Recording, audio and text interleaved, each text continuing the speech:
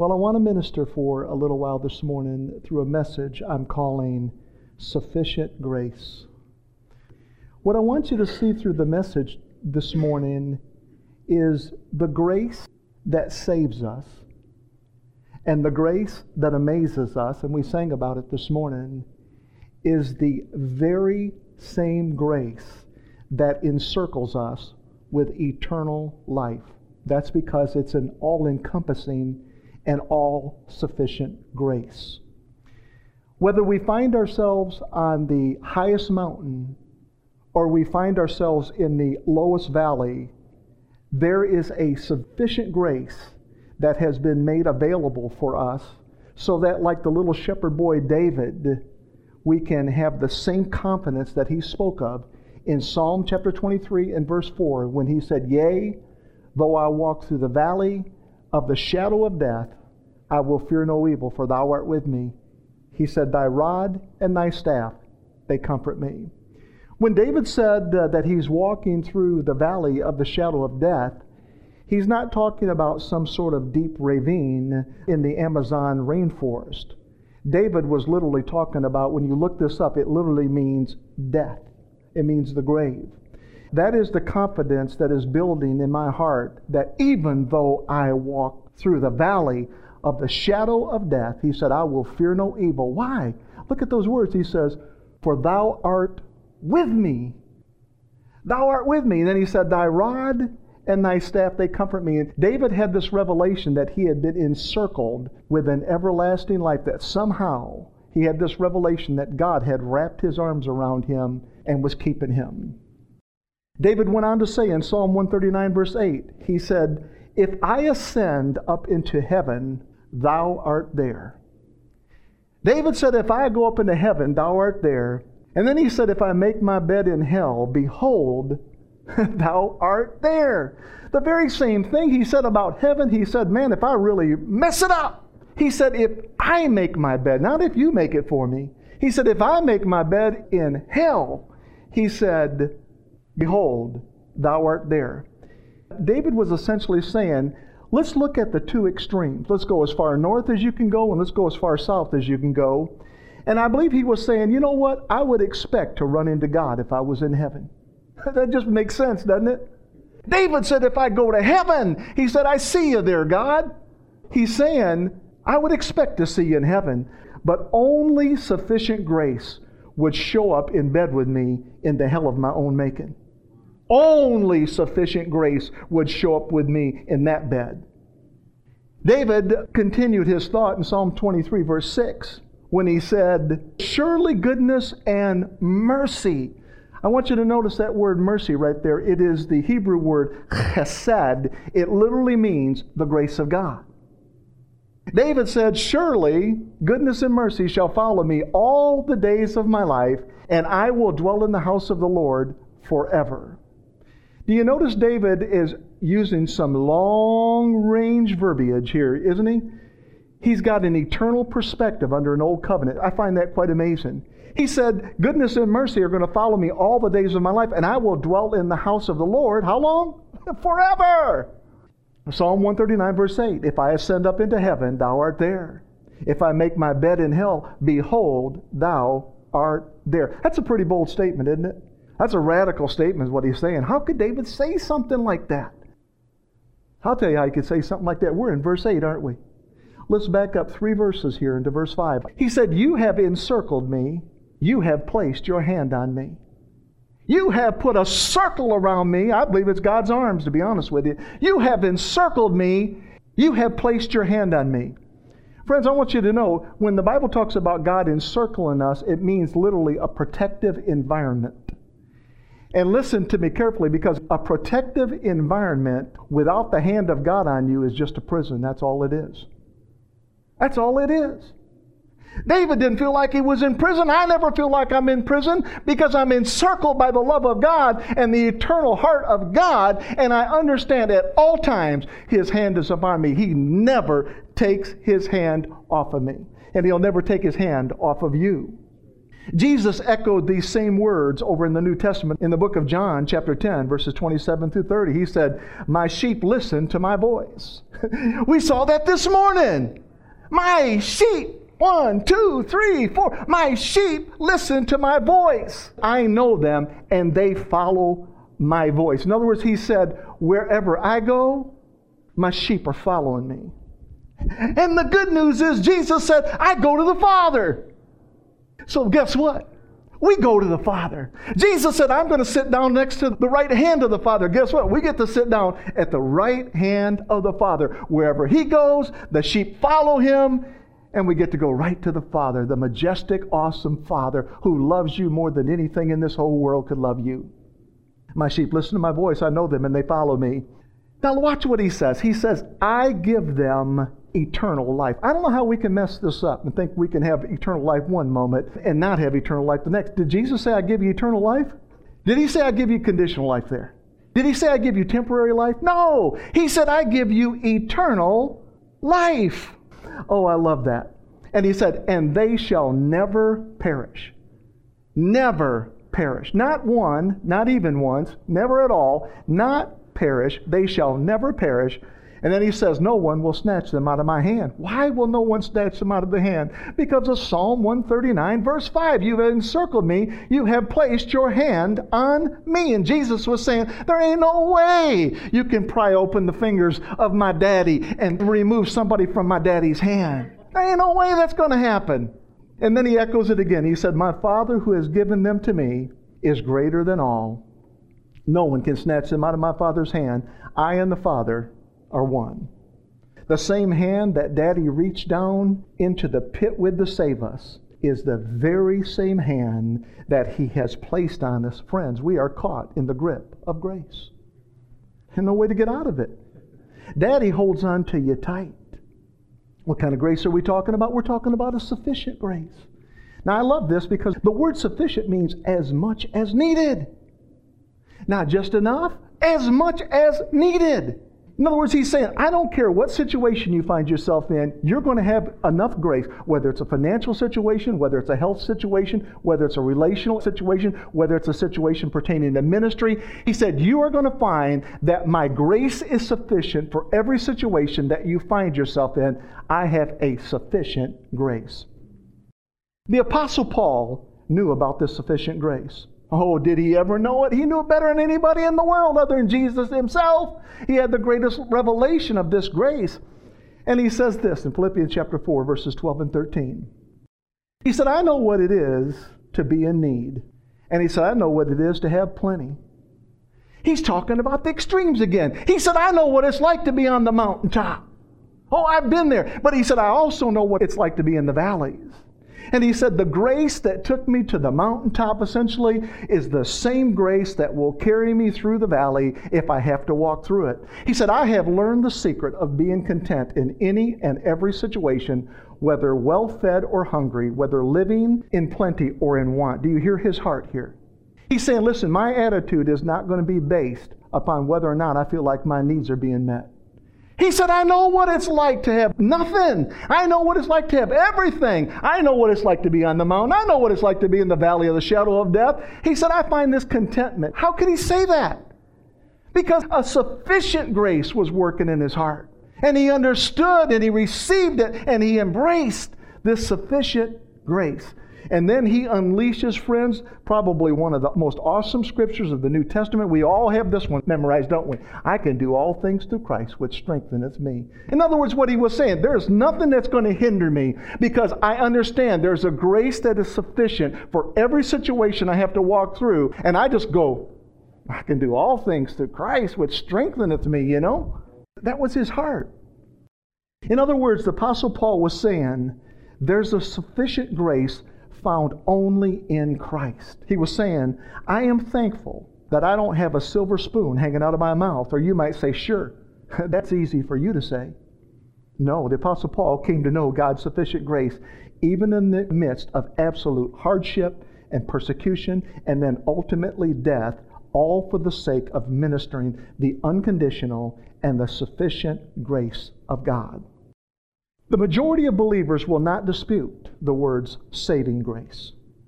If you think that you have been saved by anything but His saving grace, you are absolutely mistaken. And I want to draw your attention to Ephesians chapter 2 and verse 8, where the Bible says, "For by grace are ye saved through faith, and that not of yourselves." Look at that. It is the gift of God. It is the gift of God. You say, what's the gift of God? Grace. For by grace are you saved through faith. It's the gift of God, friends. But not only is grace the gift of God, salvation is the gift of God. What did grace do? Led us right to salvation. For by grace are you saved. But not only is grace and salvation the gift of God, but faith. Faith is the gift of God. You see, the Bible says that every man's been measured the measure of faith. Where'd that faith come from? Came from God, right? So anything that comes from God's got to come as a gift. He gave us the very faith to save us. I'm going to tell you another thing that's a gift from God is the fact that we didn't help. We don't look at it like that. We just go, oh yeah, look at that grace, man, I'm saved by grace. Yeah, but grace was a gift. Salvation was a gift.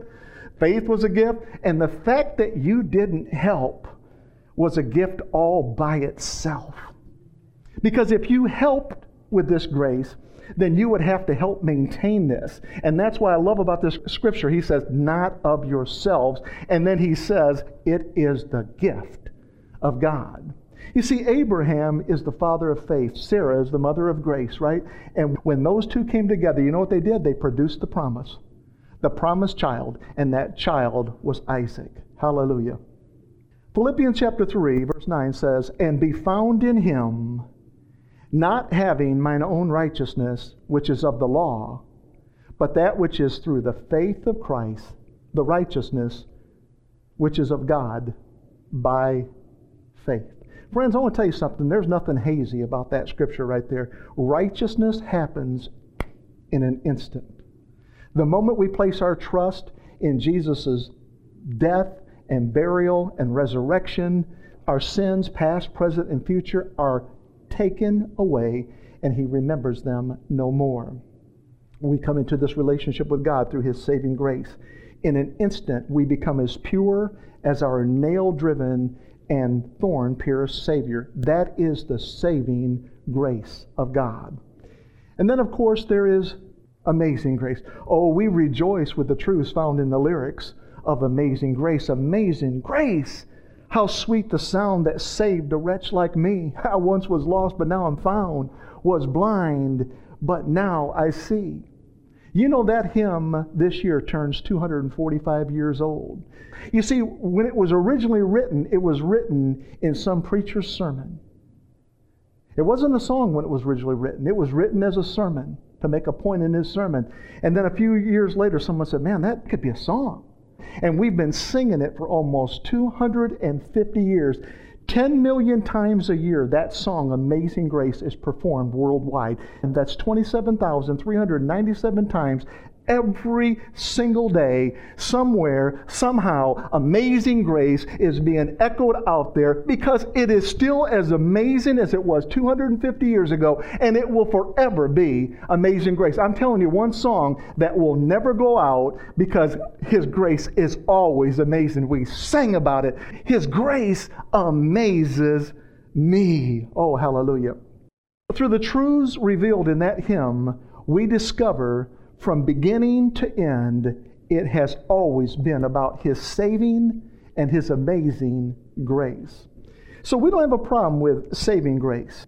And we don't have a problem with amazing grace. So we like singing that. But trying to get the body of Christ to trust in His sufficient grace, well, now that's another story. And it can be a little bit more of a challenge. I'm going to tell you why. It's because of the way religion has calibrated us. Oh, religion will agree that His grace is amazing. Religion will agree that His grace saves us. But religion refuses to believe that His grace is sufficient enough to keep us saved. Religion won't believe that. The sufficient grace that I'm speaking about right now originated in the heart of God. Did you know He is known as El Shaddai? That's a name of God. El Shaddai. See, we don't pick it up because when we read our Bible, we're not reading the Hebrew Bible. We just read the name God, or we just read the name Lord, and we miss that underneath those words right there are the original Hebrew, and there's many different expressions of God, but underneath that one is El Shaddai. It means the all-sufficient one. See, the sufficiency began in God. So He has no choice but to have a sufficient grace. Can you imagine a sufficient God that doesn't have a sufficient grace? That'd make no sense at all. He's the all-sufficient one. We have a sufficient grace because we have an all-sufficient God. You see, the Bible says that we weren't sufficient in ourselves to save ourselves. Our sufficiency is in Christ. 2 Corinthians chapter 3, verses 4 through 6. The Apostle Paul said, such confidence we have through Christ before God. Not that we are sufficient of ourselves to think anything as of ourselves, but our sufficiency is of God, who has made us sufficient to be ministers, look what he says, of a new covenant. What is that covenant? That's that covenant of grace. Not of the letter, but of the Spirit. For the letter kills, but the Spirit gives life. Old covenant religion has calibrated our hearts and minds to believe things that are simply not true. When the president of a bank retires or leaves his position, he's fired, whatever it may be, I want you to know everything changes. The combination to the vault changes, the alarm code changes. His email passwords are deleted. He can no longer access the computer system. And the lock on the front door and the doors of that building are absolutely replaced. Here's the question. How confusing would it be if you walked into a bank and the new president sitting behind the desk had the nameplate of the former president? That'd be a little confusing. Wouldn't it be weird why they would even want to do something like that? It's that same way when we mix the old covenant with the new covenant. It's like leaving Moses' name on Jesus' desk. I mean, if you knew Jesus personally and he was your banker and you walked in and he had Moses' name sitting there, you'd be like, what's up, Jesus? It brings confusion and it sets us up for extreme disappointment and deep discouragement. The combination of do this and don't do that in an effort to please God with our performance was discarded. Moses' name plate was removed. Friends, let me tell you something. The key to the door and the lock to the door was not just changed. The whole door was changed. I mean, you talk about extreme. I mean, I've never heard of a president or a manager leaving a company and they changed the whole door. They always changed the lock. But in this case here, the door changed. John chapter 10, verse 9, Jesus said, I am the door. By me, if any man enter in, he shall be saved and shall go in and out and find pasture. What was Jesus saying? He was saying Moses died. Trying to gain your Father's acceptance through anything but His saving and amazing and sufficient grace is like asking a gravedigger to open Moses' grave. Deuteronomy chapter 34, verses 5 and 6. And Moses, the servant of the Lord, died there in Moab, as the Lord had said. He buried him in Moab, in the valley opposite Beth Peor, and to this day no one knows where Moses' grave is. It's kind of odd that we would know where Jesus' sepulcher is, but not Moses's. Perhaps it was designed that way to say, let's not dig him up, okay? You know, I love what Andrew Farley says. He always says, flirting with Moses is cheating on Jesus. It really is. We don't need to look to Moses. We look to Christ. Christ is our sufficiency. We have all sufficiency through Christ. He's the one that makes us sufficient ministers of what? A new covenant. Moses died. The door has been replaced. And that door is Jesus Christ. Our thoughts, our actions, and our words expose the struggle with trusting in His sufficient grace. You watch anybody, listen to them long enough. Usually you'll hear it in the words. You can tell if they're trusting in His sufficient grace. Just listen to the words. It won't take very long. And you'll find out if they're trusting in His sufficient grace. When we don't trust in His sufficient grace to carry us through the storms of life that we face, the tyrants like worry and fear and doubt and guilt and shame and condemnation will manifest in our lives. When we are not trusting in His sufficient grace, those will manifest in your life. The deepest pit that God rescued us from, it was the pit of sin. Every other pit in life is just a pothole compared to the Grand Canyon of sin that Daddy redeemed us from. In other words, His saving, amazing, and sufficient grace was payment in full to redeem us from the pit. David talked about that pit in Psalm chapter 103, verses 1 through 4. He says, "Bless the Lord, O my soul, and all that is within me. Bless His holy name. Bless the Lord, O my soul, and forget not all of His benefit. Who forgiveth all thine iniquities, who healeth all thy diseases. He redeems your life from destruction." Other versions say, He redeems your life from the pit. He redeems your life from the grave. He redeems your life from destruction and crowns you with loving kindness and tender mercies. That word loving kindness is the Hebrew word chesed. It means the grace of God. It literally says He redeems your life from destruction and crowns you with grace and tender mercy. I don't know what it is, but we have a fascination with crowns.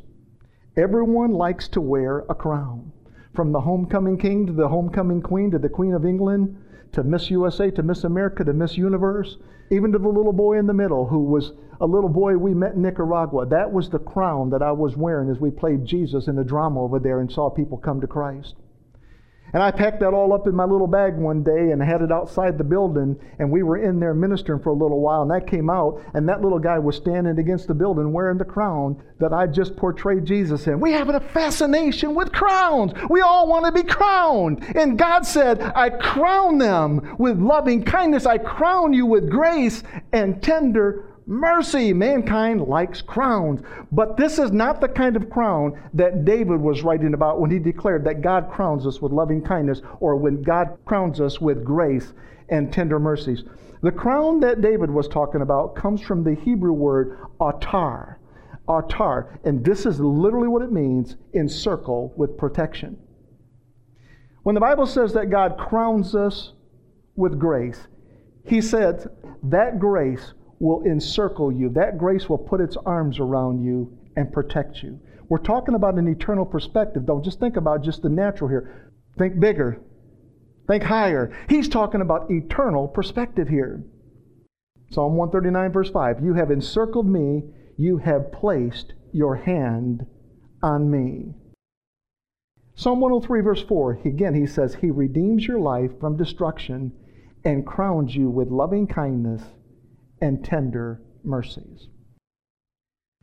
As I was meditating on that scripture, occasionally the Holy Spirit will take me. He'll just nudge me and go, would you like to see where that comes up for the first time in Scripture? Would you like to see where that word comes up for the first time? The word redeems. Would you like to see where that comes up for the first time? The word redeem comes from the Hebrew word gael. Gael. It literally means to buy back. It's where we get the Hebrew word goel. Goel is the kinsman redeemer. And gael means to redeem. It literally means to purchase. It means to buy out of slavery is what it means. And the first time this word comes up, this redeem word in the Bible, is in the storyline of Israel blessing his son Joseph's two sons. In other words, Israel blessing his two grandchildren. This is the first time it comes up. And see how this is important to our covenant and our blessing and the protection that God has put on us. Genesis chapter 48, verses 8 through 20. It says, when Israel saw the sons of Joseph, he asked, who are these? Now, when it says he saw, Israel was pretty much blind at this point in time, so if he saw anything, it would have just been shadows. It says, when Israel saw the sons of Joseph, he asked, who are these? They are the sons God has given me here, Joseph said to his father. Then Israel said, bring them to me so that I may bless them. Now Israel's eyes were failing because of old age, and he could hardly see. So he can see shadows. So Joseph brought his sons close to him, and his father kissed them and embraced them. Israel said to Joseph, I never expected to see your face again. And now God has allowed me to see your children too. Friends, that's sufficient grace at work. Then Joseph removed them from Israel's knee. In other words, he pulled them back off of Israel's knees and bowed down with his face to the ground. And Joseph took both of them, Ephraim on his right toward Israel's left hand, and Manasseh on his left toward Israel's right hand, and brought them close to him. Now, I want to say this. Joseph knew exactly what the protocol was. Joseph was seeking the right hand of blessing, and the right hand of blessing always belonged to the oldest child, the firstborn son. So when Joseph lined his two boys, Ephraim and Manasseh, up in front of Daddy, there was no mistake. He knew his daddy's right hand, and he lined up his firstborn, Manasseh, in front of his daddy's right hand. Now, there's no way that Israel could have known which one was the older. He could hardly see. But something began to happen. And again, this is how important it is to flow in the Spirit. Because when you flow in the Spirit, sometimes you do things and you say things. You go, wow, I must have just missed it. That seemed really weird. That seemed really odd. He was even being moved by the Spirit then. The right hand of blessing was only given one time. So if it was given once, it could never be given again. And whatever that father pronounced over you, that would be carried on. The Bible says that Israel reached out his right hand and put it on Ephraim's head. In order to do that, he literally would have had to cross over like this, because Ephraim was on his left. It said, though he was the younger, and crossing his arms, he put his left hand on Manasseh's head, even though Manasseh was the firstborn. Do you see the type and shadow of the cross? How would he have known? These are things that we can look back and we can say, oh, I see. We become the firstborn too of Christ, who was your firstborn. We become the firstborn because we're in Christ, and that right hand of blessing, it comes on us. You see, God does things differently. The Bible says His ways are not our ways, neither His thoughts our thoughts. As high as His thoughts and ways are above ours, so are the heavens of the earth. This is not a new thing. You have Adam's two first kids, Cain and Abel. Who got the blessing? It was Abel. Abel was not the firstborn, Cain was. You have Ishmael, which was the firstborn of Abraham. And then you have Isaac. Isaac was not the firstborn, but yet Isaac was the blessed child. You have Esau and Jacob. Esau came out first. Jacob came out holding his heel. Esau was entitled to the blessing, but Jacob is the one who got it.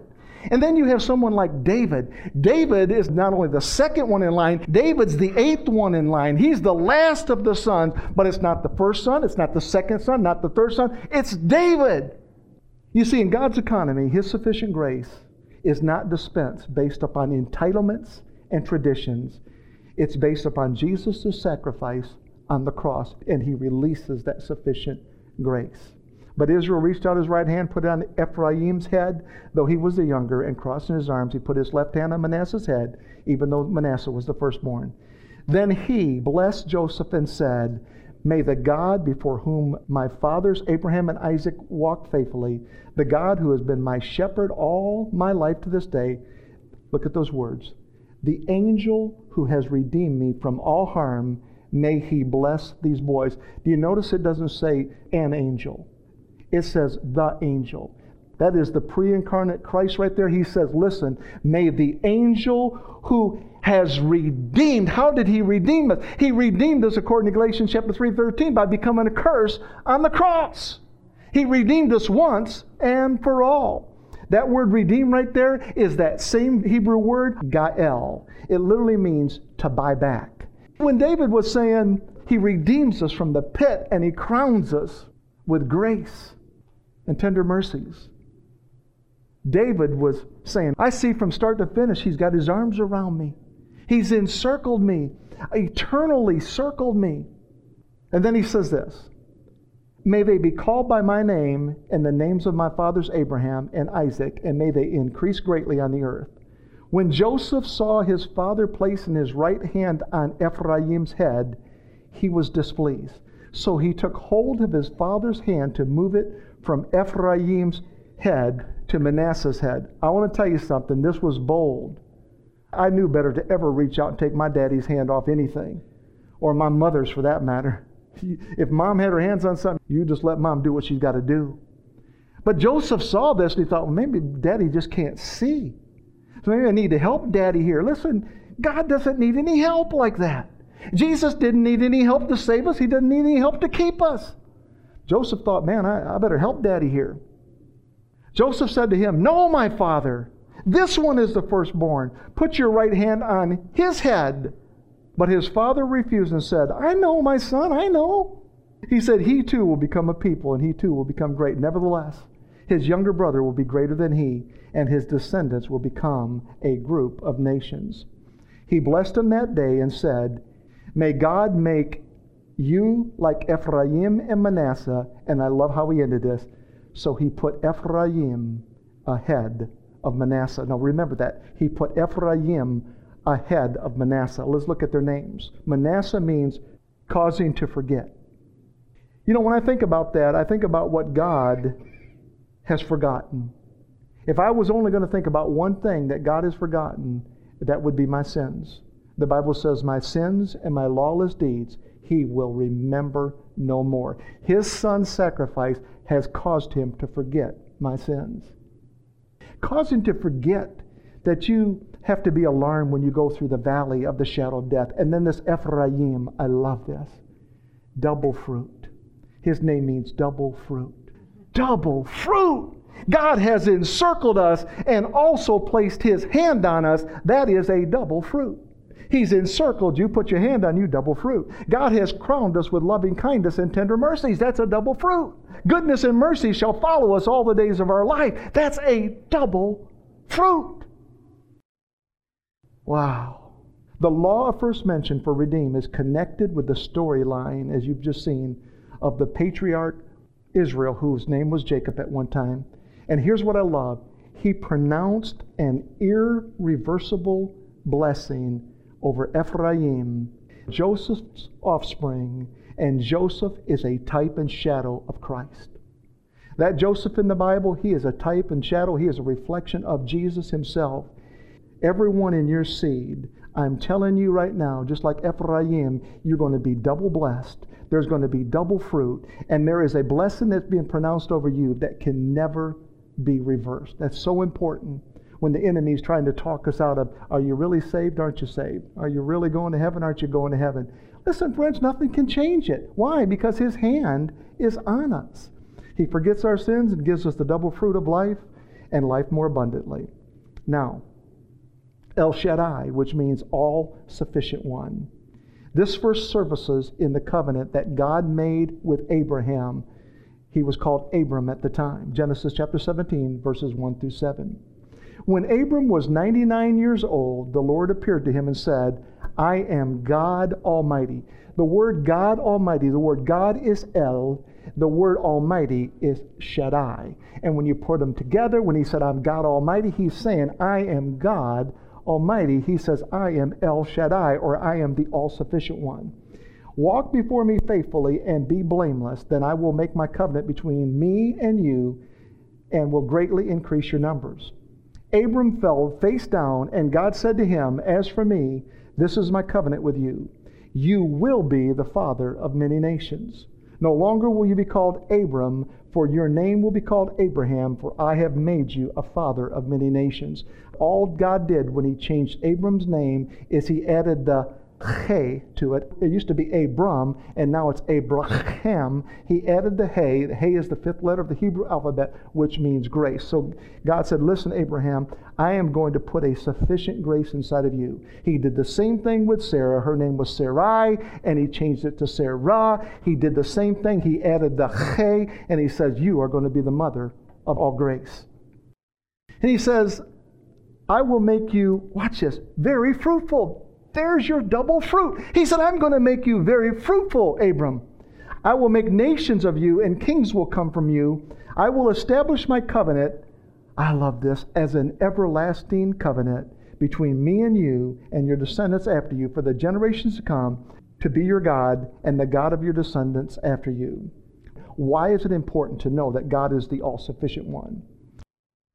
Because there are going to be times in life when we are going to find ourselves in a wilderness, whether it's a bed of our own making or not, looking for a way out is not always the right response. Looking for His sufficient grace in the midst of these issues of life, now that's the heart of the Father. So often we have this propensity to look for the way out instead for looking for Him. Look, where's the way out? It's like a burning building. I know in a case like that, you want to find the way out. Paul's heart was trained to look for the sufficiency of Christ in the middle of these situations, looking for His sufficient grace in the midst of these issues of life. Now that is the heart of the Father. Without that, sometimes we produce a wrong image of Daddy, and I will tell you what happens. If you get a wrong image of Daddy, you know what it will do? It will produce disappointment. Because if you expect God to always move on your timeline, you're going to end up disappointed. You ever met a disappointed Christian? Oh yeah, come on. We've all been there, haven't we? And we know people that are more disappointed than others. And what happens is if we don't deal with disappointment, day after day we're disappointed because things are not working as fast as we think they ought to, then what happens is disappointment will lead to discouragement. See, there's a deeper thing. I'm not just disappointed. Disappointed go, oh man, I'm disappointed about something because I had a wrong expectation. I was looking always for a way out when I should have been looking to the sufficiency of Christ. I should have been looking to the sufficiency of Him in the midst of all those valleys.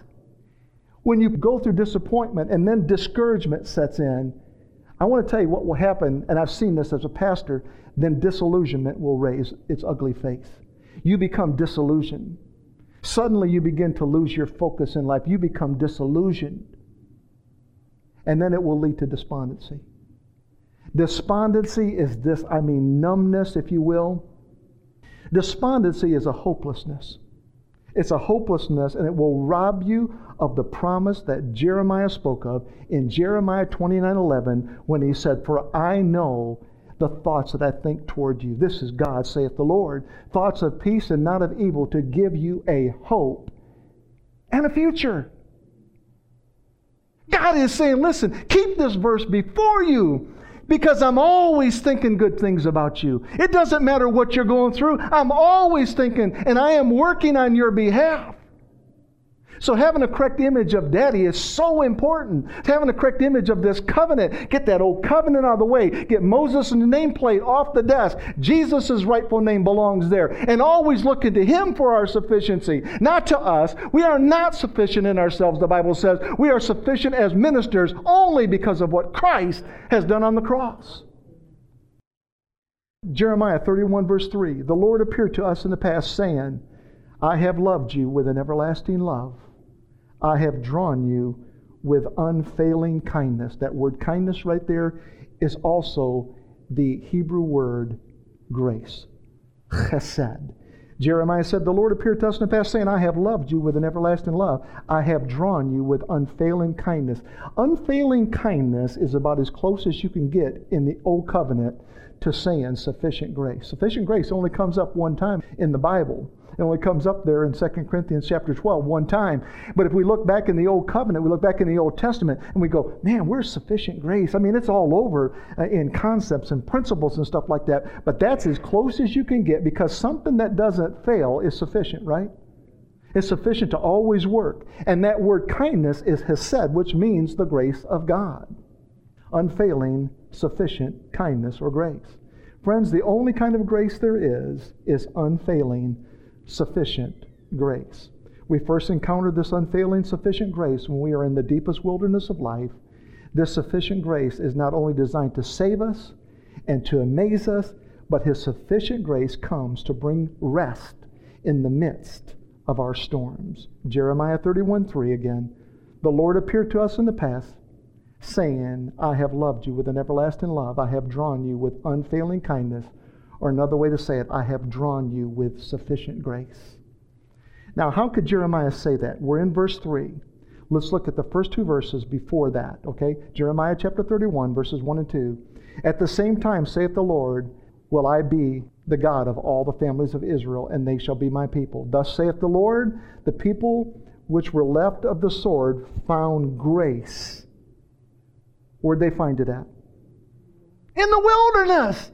Oh, man, you can brag and you can boast when you find grace when you're on top of the mountain. Look at the way the Lord is blessing me. But I'm going to tell you something. When you find grace in the midst of your wilderness, now you have found something there when you find grace. And that's quite frankly, most of the time where I find grace is right there in the midst of the dry time, right there in the midst of the wilderness, right there in the midst of painful situations and circumstances of life. That's when I recognize grace. That's when I appreciate grace. That's when I let His arms wrap around me and encircle me and realize, yes, Daddy, your hand is upon me. Thus saith the Lord, the people which were left of the sword found grace in the wilderness, even Israel, when I went to cause him to rest. You know, grace and rest belong together. You find one, you're going to find the other. Jeremiah 31, verse 3 again. The Lord appeared to us in the past, saying, I have loved you with an everlasting love. I have drawn you with sufficient grace. The word sufficient grace come from 2 Corinthians chapter 12 and verse 9. And if you'll go home and you'll read 2 Corinthians chapter 12, you're going to find it was no cakewalk for the Apostle Paul. He faced things that not a person in this room, probably none of us all combined, have faced. He faced the issues of life. And you know what? On top of that, he had this thorn that the Bible talks about in his flesh. He had a thorn in his flesh. And historians and scholars have debated for years what that thorn was. Some think he couldn't see very well. Some think he walked with a limp. Some think, different things and stuff. I don't think there's any one of those. I mean, it tells you right after the comment, it says, a messenger of Satan. That was his thorn. It wasn't just some sort of ailment. Are you kidding me? I mean, the guy gets stoned. He gets up and goes back into the city and spends the night. I mean, he's not worried about a little pain here and there and stuff like that. Here's where it comes up. 2 Corinthians chapter 12, verse 9. But he said to me, you see, because the Apostle Paul is crying out, Lord, take away this thorn. And he cried out on 3 occasions. Lord, take away this thorn. I can't stand it anymore. I want to be on the mountaintop. I don't want to be in this valley. And what was God's response? But he said to me, my grace is sufficient for you, for my power, in other words, my ability is made perfect in weakness. I don't need your strength. I don't need your contribution. You need mine. He says, my power is made perfect in weakness. Therefore, I will boast all the more gladly of my weaknesses. Oh, the Apostle Paul got it. He said, well, then bring it on. If I'm strong when I'm weak, I want to go around bragging about how weak I am. Therefore, I will boast all the more gladly of my weaknesses so that the power of Christ may rest upon me. My closing story. In the late 19th and early 20th centuries, there lived a man by the name of Frederick Booth Tucker. Frederick served as a senior Salvation Army officer. His father-in-law was the one who founded the Salvation Army. And Frederick was preaching in Chicago one day, and out of the throng of people came forth a man, and that man stood there and he said before the entire audience, he said, you can talk all you want about how dear Christ is to you and how He graces you, but if your wife was dead, as my wife is, and you had babies crying for their mother who will never come back, you could never say what you're saying. You could never say that. Silence fell in the heart of Frederick Booth Tucker. Sometime shortly after that, Frederick lost his wife in a train wreck. Her body was brought to Chicago and carried to the Salvation Army barracks for the funeral service. After the ministers had concluded the funeral service, Frederick remained. Looking down into the silent face of his wife and the mother of his children, he said these words to the Holy Spirit. He said, the other day when I was here, a man said to me, I could not say that Christ's grace was sufficient if my wife were dead And my children were crying for their mother. Holy Spirit, if that man is here, tell him. Tell him that Christ is sufficient. My heart is all broken. My heart is all crushed. My heart is all bleeding, but there is a song in my heart, and Christ put it there. And if that man is here, I tell him that though my wife is gone and my children are motherless, Christ's grace comforts me today. Well, friends, that man was there. And down the aisle he came and fell down beside the casket and said, "Verily, verily, verily," he said, "if Christ can help us like that, I will surrender to Him." You see, when you were going through a tough time in life and you thought it was all about you, God was working something for a greater cause, because He's an all-sufficient God, and your needs are being met sometimes by the needs of others. Friends, the wonderful truths that reach out to us from the Scriptures are these. Grace is not released just to catapult us to the highest mountaintop. Grace is dispensed to carry us through the valley of the shadow of death. Grace encircles us and won't take His hand off of us.